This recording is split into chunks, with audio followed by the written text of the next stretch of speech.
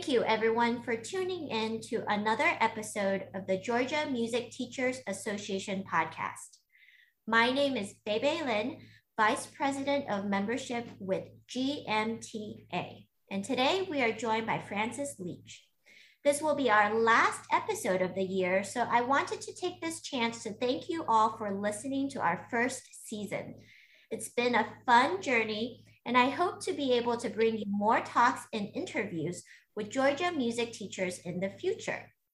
If you or anyone you know are interested in speaking to me, please contact me through membership.georgiamta@gmail.com.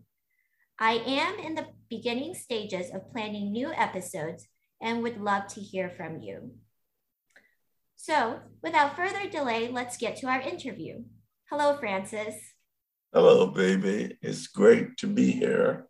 Thank you for being here with me. Tell me about what you do and how you got to where you are today. Growing up, my family was a musical family. My dad played the violin. My mom played the piano. Her mother, my grandmother, was a piano teacher. So my sisters took piano, my cousins, girls and boys took piano. So I would hear them practicing and I would go over and just play the scales and they would teach me pieces by rote and I would learn them very quickly. And our piano was not in the best shape. You know, we have 88 keys on a keyboard. Maybe 6 to 9 would work and the others would be blank when you played them, but that never stopped me at all. So I enjoyed playing the piano and I enjoyed classical music from a very early age. And I started with the Royal Schools of Music with Mrs. Norma Backus, deceased, grades 1 through grade 6 theory, and grades 1 through grade 5 practical. Several of those I got passed with distinction. And then I moved to the United States and went to Meridian Junior College and continued my studies in piano with Barbara Fortenberry, excellent pianist and excellent teacher, and transferred to the University of Southern Mississippi in Hattiesburg and continued my studies with the late Mr. George Imbruglia for my bachelor's and master's degrees in piano performance. I then got a job teaching 2 years at a private junior college. Then I moved on to work on my DMA. Sure. Since we're talking about your education, do you have a favorite memory of your piano teachers that you can share with us? Certainly, I really do. Starting with Mrs. Backus, my first teacher. I would go in for my lessons, and instead of warming up, playing the pieces I'm supposed to be showing her I studied, I would play everything else but. And she would say, please get your work right. And the other teacher was an older lady when I moved to Georgetown, the capital city of British Guiana. And I would go in and I would just rattle off stuff at the piano. And that's how I learned this adjective. She would shout from my bedroom, stop being so rambunctious. And that has stuck with me all these years. On a more serious note, the last 2 piano teachers, Mr. George Imbruglia and Dr. Digby Bell, both are deceased, they, over the course of me studying with them, they told me one thing, and they didn't tell me this at the inception of my studying with them. It was close to the end, and they said to me, whenever the opportune time was, that you are a special student because of one thing. You have a natural gift of musicality. We don't have to teach that to you. And I never quite understood it because I just did it. And those things stick with me, baby. Yeah, that's really encouraging and powerful to hear from a mentor. I want to explore that. I wonder if that impacts your approach to teaching your students when you were teaching. How do you encourage your students or how do you motivate them? wonderful question. You're absolutely right to ask that question. And that little seedling that they planted in my mind is what I start looking for from the first time I meet a student, whether it be a beginner, a college student, or someone who's preparing for a competition or something like that. I would see how they approach going to the piano, sitting at the piano. When they do touch the keys, instead of banging, I would ask them, play it, listen, and immediately they change because they start listening, which of course, as pianists and musicians, the ear is always the final judge, period. And that is how I approach my pedagogy or pedagogical way of teaching. And to be honest, baby, I like to say I guide students. Don't necessarily teach them, I guide them. Meaning, I make sure that whatever rudiment or technique or aspect of playing a piece, scale, approaching fingering, dynamics, musical interpretation, I always make sure that they understand the concept from every direction. So therefore, I ask more questions of them for them to explain. And then when they satisfy me with the answer, I say, well, there you go. You've got it. I didn't tell you that. I didn't teach you that. I pulled it out of you. That way, they do not forget. One can't forget when it comes from yourself, correct? Yeah. That's great. How did you acquire this pedagogical approach? Was it this approach that your teachers took with you, or was it something that you gradually honed through your career? Honestly, it's something gradually I honed through my career. My teachers taught me a lot, technical approaches, etc. Like I mentioned earlier, they never really had to do much with the musicality and the expressiveness of my playing. I'll point out things like dynamics here and there, make sure you're doing it. Everyone needs to listen, a listener. But honestly, that's a great question. I hate to be backtracking. That's a great question because, to be honest, I honed it along the way. Because if I did not hone those things that I needed to do to make my playing solid, accurate, consistently, to make it musical with the proper dynamics or appropriate dynamics and tempo consistently. I had to learn that on my own. The fact that when you're playing fast or slow pieces, you have to be very firm, even though you're very relaxed. Kind of a contradiction. You have to be firm in your fingers, but still very relaxed to control the keys for them to sound, for them to be accurate every time you play a passage or a piece. So it's something I honed along the way, and it keeps growing. The older I get, the more I know how to approach something to get it right consistently. Since we're talking about something that's been honed through your career, earlier when we were talking about your background, we kind of left off with your doctorate, and you were head of a junior college. Tell us about the rest of your career from there. As I was completing or working on my DMA in piano performance, I got a call to interview for a job at Delta State University, which is located in Cleveland, Mississippi. And that was in 1987. I went and interviewed, the job was offered, and I secured the job. And I was in that position from 87 until 1998, during which I taught several students. My major job was to teach all the piano performance students, all of them. And then, of course, one has to fill one student load. So I would have to take students who are music education people who have to complete a proficiency, piano proficiency. So if you trumpet, whatever, you have to be able to play the piano proficiently when you get into public school because you need that. So I did that until 1998 and retired, and I moved to Atlanta. And then I worked in the public school system for a short while and then retired from that. So you retired so that you could work some more, it sounds like. Well, I retired first because this town of Cleveland, Mississippi is a very small town. The university was the culture.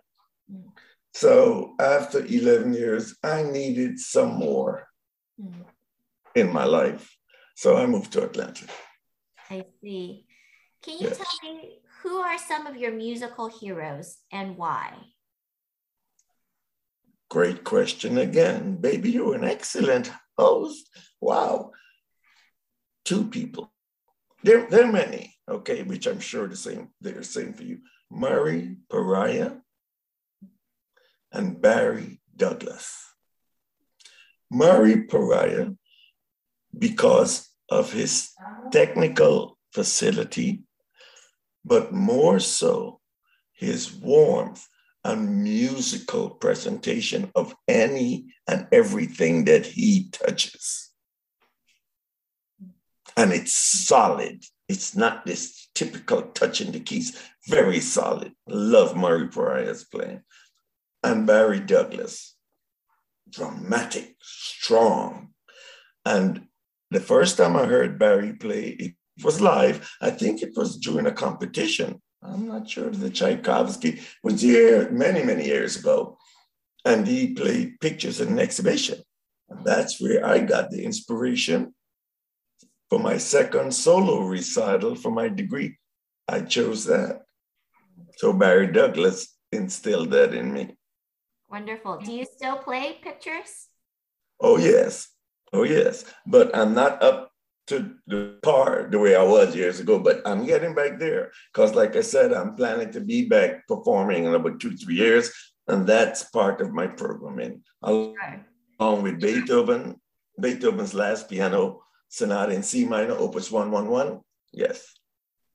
Great. Takes a lot of stamina, those pieces. Oh, yes. Oh, yes. What are some challenges you have encountered as a musician, and how did you overcome them? You're a genius with your questions. For me, baby, and this is very serious and dear to my heart, my biggest obstacle as I pursued my career, especially after moving to the United States of America, was my financial hardships. It was difficult. I don't come from a rich family financially. I come from a family that's rich in class. You can't buy class. And it was always a struggle between doing something and cannot doing something, because I don't have enough money, or I have to work when I should be practicing. And that was consistent throughout my career. And by the way, several of my teachers in the United States said that. They said, we wish you didn't have to work at the Holiday Inn part-time. We wish you didn't have to do this.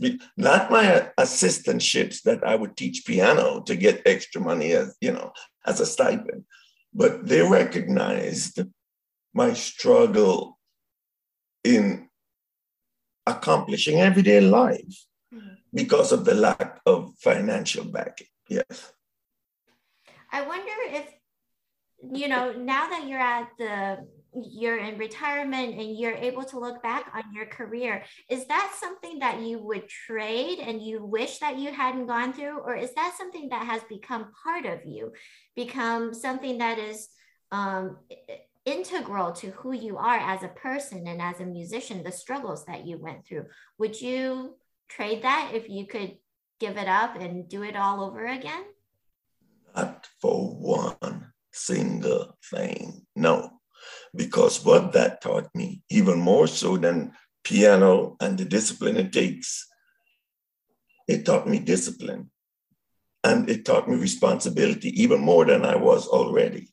I wouldn't trade a thing. I fantasize about having the time to do more practicing, having the money to have more opportunities that were available. But no, I wouldn't trade a thing for it. It made me a more steadfast, thorough, thoughtful, and appreciative person for what I have in life and what I have earned in life. Yeah. I find that frequently when people go through trials, they want to escape it. But once they have gone through the trial, they look back and they're grateful for the trial that they have gone through. Yes. Well, I don't remember ever wanting to escape it. I just knew it existed and I had to deal with it. So it was not like, oh, I wish this, oh, I never was jealous of anybody else. I knew people were better off financially than I was, but no, I wouldn't trade it for anything in the world. Wow. What are some of your favorite memories as a teacher? Looking and appreciating the growth of students, whether they're beginners, intermediate, collegiate, advanced, concertizers, to watch the growth musically or technical security after getting advice of maybe how to practice certain passages, etc. That is the best feeling. After they win a competition, wow. And even more so, when they turn and say, oh my gosh, that is so much easier. What else can you ask for? Great. Thank you for that. You've already touched on this a little bit, but I want to ask it anyways. How do you approach teaching? What is your teaching philosophy? Make sure you do play the correct notes, correct rhythm. Those are very fundamental because you have to be dedicated to the score. I have no tolerance for incorrect notes, incorrect rhythm, sorry. And I make sure that the first time they touch the notes of whatever piece or scale or arpeggio they're playing, they make a beautiful sound.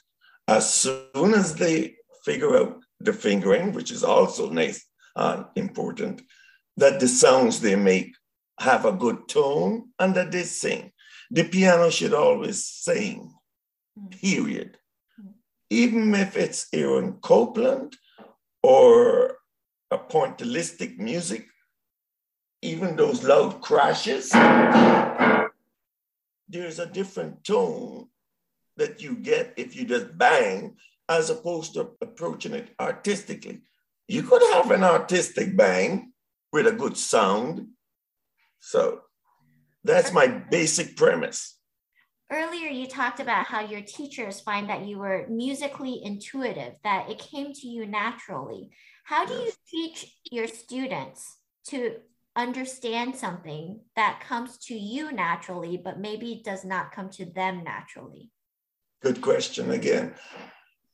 After they play whatever this they're studying, and it's all mechanical and all rhythmic and making sure I said, no, listen, the ear, final judge, listen to what you're doing. Make sure every piece of music or any sentence that we speak has a beginning, a middle, and a destination, or a return after the destination. So take me somewhere. And even if you're going from here to the front door, somewhere in the middle of that, there might be a little incident, but take me somewhere. I just don't want to hear note. Let's elongate that idea of notes strung together to make an arc or slurred arc. Great, thank you for sharing that. Do you have any motivational strategies that seem to be effective in encouraging students to continue their musical studies and be diligent in practicing? Yes. One, it goes back to me. Like I said, instead of thinking of me teaching, I guide. So before they leave or before we change pieces, I'll say, now, what are you going to work toward? Okay, we practice these 3 measures. You remember I told you have to do it 5 times correctly. And if you don't get it right anywhere in between there, you have to start over. And I have this button that I use. And if they get it right, every time they get it right, that was easy. I press that. These is for the young kids. Even the older kids and students like it. So let's say they're playing a passage 5 times, and the 4th time something happens. Oh, you got to start over, and then we'll just get to laughing about it. And one of my students, oh, I'm gonna die, and we'll start over. And I said, no, you're not. Here we go. Easy. So that's one strategy. Another one is I allow them, I encourage them, whatever you hear on the radio, on the TV, or make up stuff. Go wild on the piano. Do your piano studies, but go wild. I do not care. I've had so many of my beginners would play things that they saw on YouTube.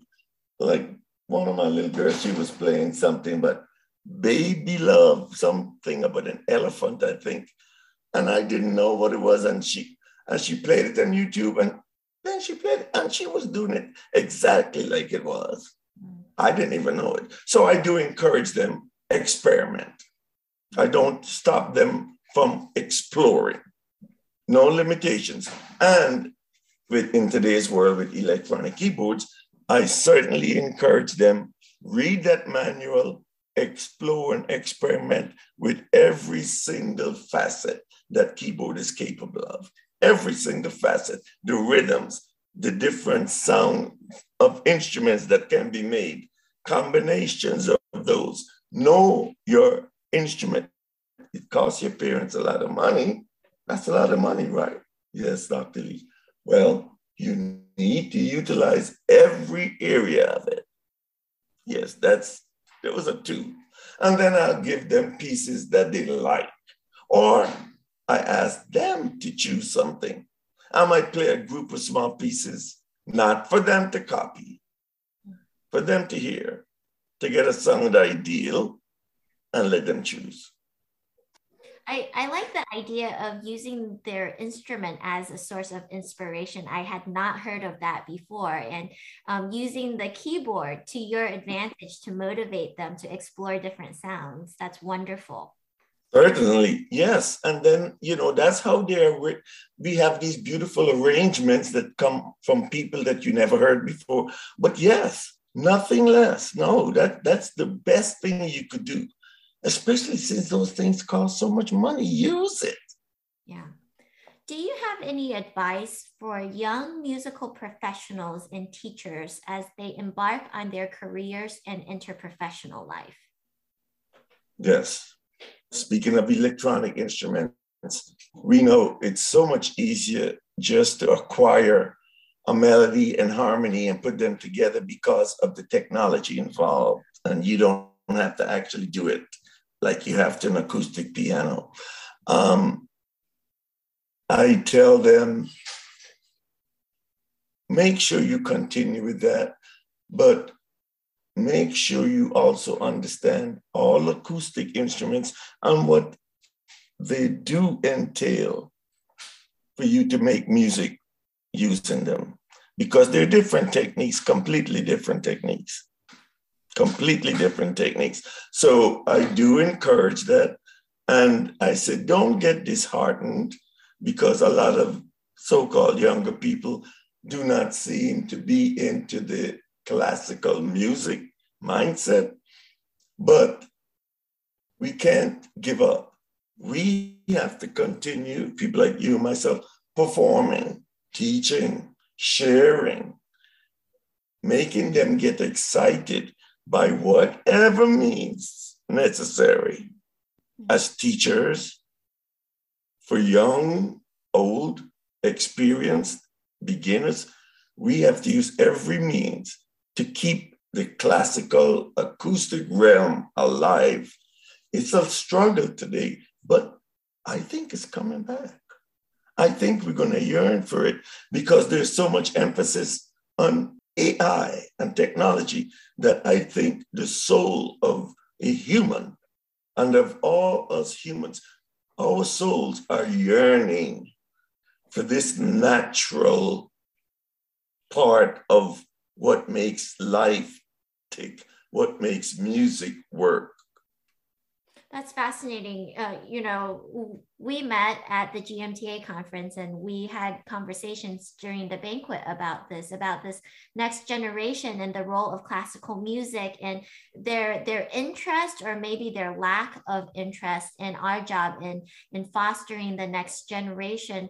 What do you see as signs that there is this yearning? Because I think a lot of people are discouraged. Classical musicians kind of look out at the landscape and see symphonies and orchestras shutting down and declaring bankruptcy. What are some signs of hope that we can cling to as we continue in our careers? Yes, I hope is I see all these young people who are in competitions, winning competitions, playing acoustic piano or acoustic instruments, classical music. So that's one positive thing. There are people out there who are still teaching. So there's a market for it. We would like it to be more abundant and all that. And I think, like I said, it's coming back. I think it's coming back, but we cannot give up because that is the soul of the human. Music is a language, as we all know. And we know it's a language because of the letters and the rhythms. And it's such a complicated language that an electronic keyboard cannot convey it the way an acoustic keyboard can. No way. So we need, because you speak through your soul, an electronic keyboard can do that for you. Yes, we have weighted keys. Yes, we have this. That. It's not the same with that escape mechanism of the acoustic instrument. That's the big difference right there. That's how they know when Bebe plays, when Francis plays, when Tom plays, the way we manipulate that escape mechanism. That's what people are referring to when they say, oh, you have a wonderful touch, or oh, your touch is so harsh. They're talking about the way we are manipulating that little escape mechanism. That's fascinating to me. Can you elaborate a little more on that, on how you teach that to your students to develop their own voice and to find their own touch with the escape mechanism? Wonderful question again. When they're here with me on my acoustic piano, from beginners or collegiate, whatever, I make sure they realize there is an escape mechanism. I'll tell them, take your second finger on D next to middle C, push it down slowly, and it's gonna stop, and then push again. And they feel it, what I call slip. Then it goes down a little bit.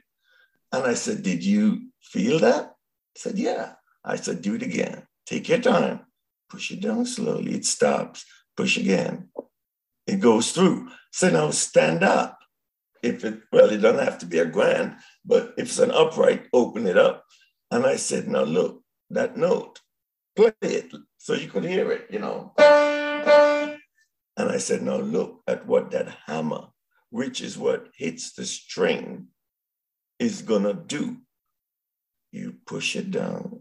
Now they don't have to look at the note they're playing because they're looking at the hammer, they push it down, they see it raises up. And when your finger stops, they see it stop. And then when they push it through the escape mechanism, they see it flick, but not hit the string. Mm-hmm. That's where I begin. Beside the way you sit, how far away you sit with your knees from the keyboard, the central position, sit at the edge of the stool, that is a very important part of my pedagogical introduction to acoustic pianos. And they're amazed. And I said, that right there is what separates the men from the boys, how you manipulate that escape mechanism. And I said, that's why it takes years to perfect that. And that's why each pianist has his or her own touch. Can you see that? The 5-year-olds would say yes. The 50-something-year-olds would say yes, because they experience it themselves.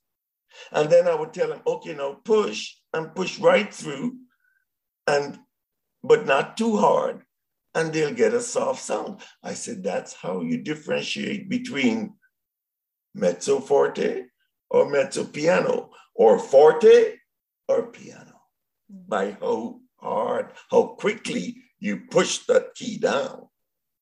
You're manipulating the escape mechanism. That is it for all pianists. I would hope most pianists know that. And I think that's where, oh, you have a wonderful touch.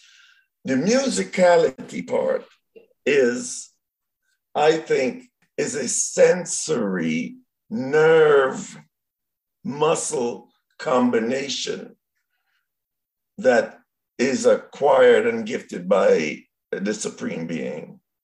You have to be born with it. You can't teach musicality. You could teach one to slow down, speed up, soft, loud. But that innate ability to sense the harmonic changes, melodic changes, or a combination of both at the right time, it's hard to teach that. Yeah, I think that's why for a lot of students, and perhaps for teachers as well, musicality can be such a mystery, such a mysterious topic to approach, because it seems so complex and so intuitive, and it's so difficult to put into words. How do we put into words the sounds that we hear inside our head? You know, what words are sufficient for describing that and conveying it so that it enters into another human being's head? Correct. And it becomes difficult when you have a student who is not necessarily musically sensitive. The minute you hear a student that is musically gifted, you know it, don't you? You know it, because they do things that you hadn't even mentioned to them. So that's the mystery about it, but I don't think it's a mystery. It's a gift from the great one, the creator, the master of the universe, whoever you conceive him to be. This is going to be our very last question. I want to know, what are your plans for the near future, your next 2 to 5 years? As I stated earlier, I plan to have at least 2 solo recitals ready to go, and at least 1 chamber recital ready to go. I have no one to play. I would like to repeat the 2 piano sonata by Mozart, the Franck Sonata for violin and piano, and the Prokofiev Sonata in D. And I would like to revive those. Also, the theme of variations of Beethoven by Saint-Saëns. So I hope to get that big, robust program along with Beethoven 111 and pictures under my belt again for the next 2 to 3 years. So that's a lot. So it's going to take a while. Well, Francis, we hope to hear you around the state as you get back into concertizing. That's a very big program and very exciting for us to know that that is coming in our near future. Thank you so much for speaking with me. Thank you for being such a passionate speaker and such a passionate advocate for music and musicians. I wish you happy teaching and happy students. Thank you.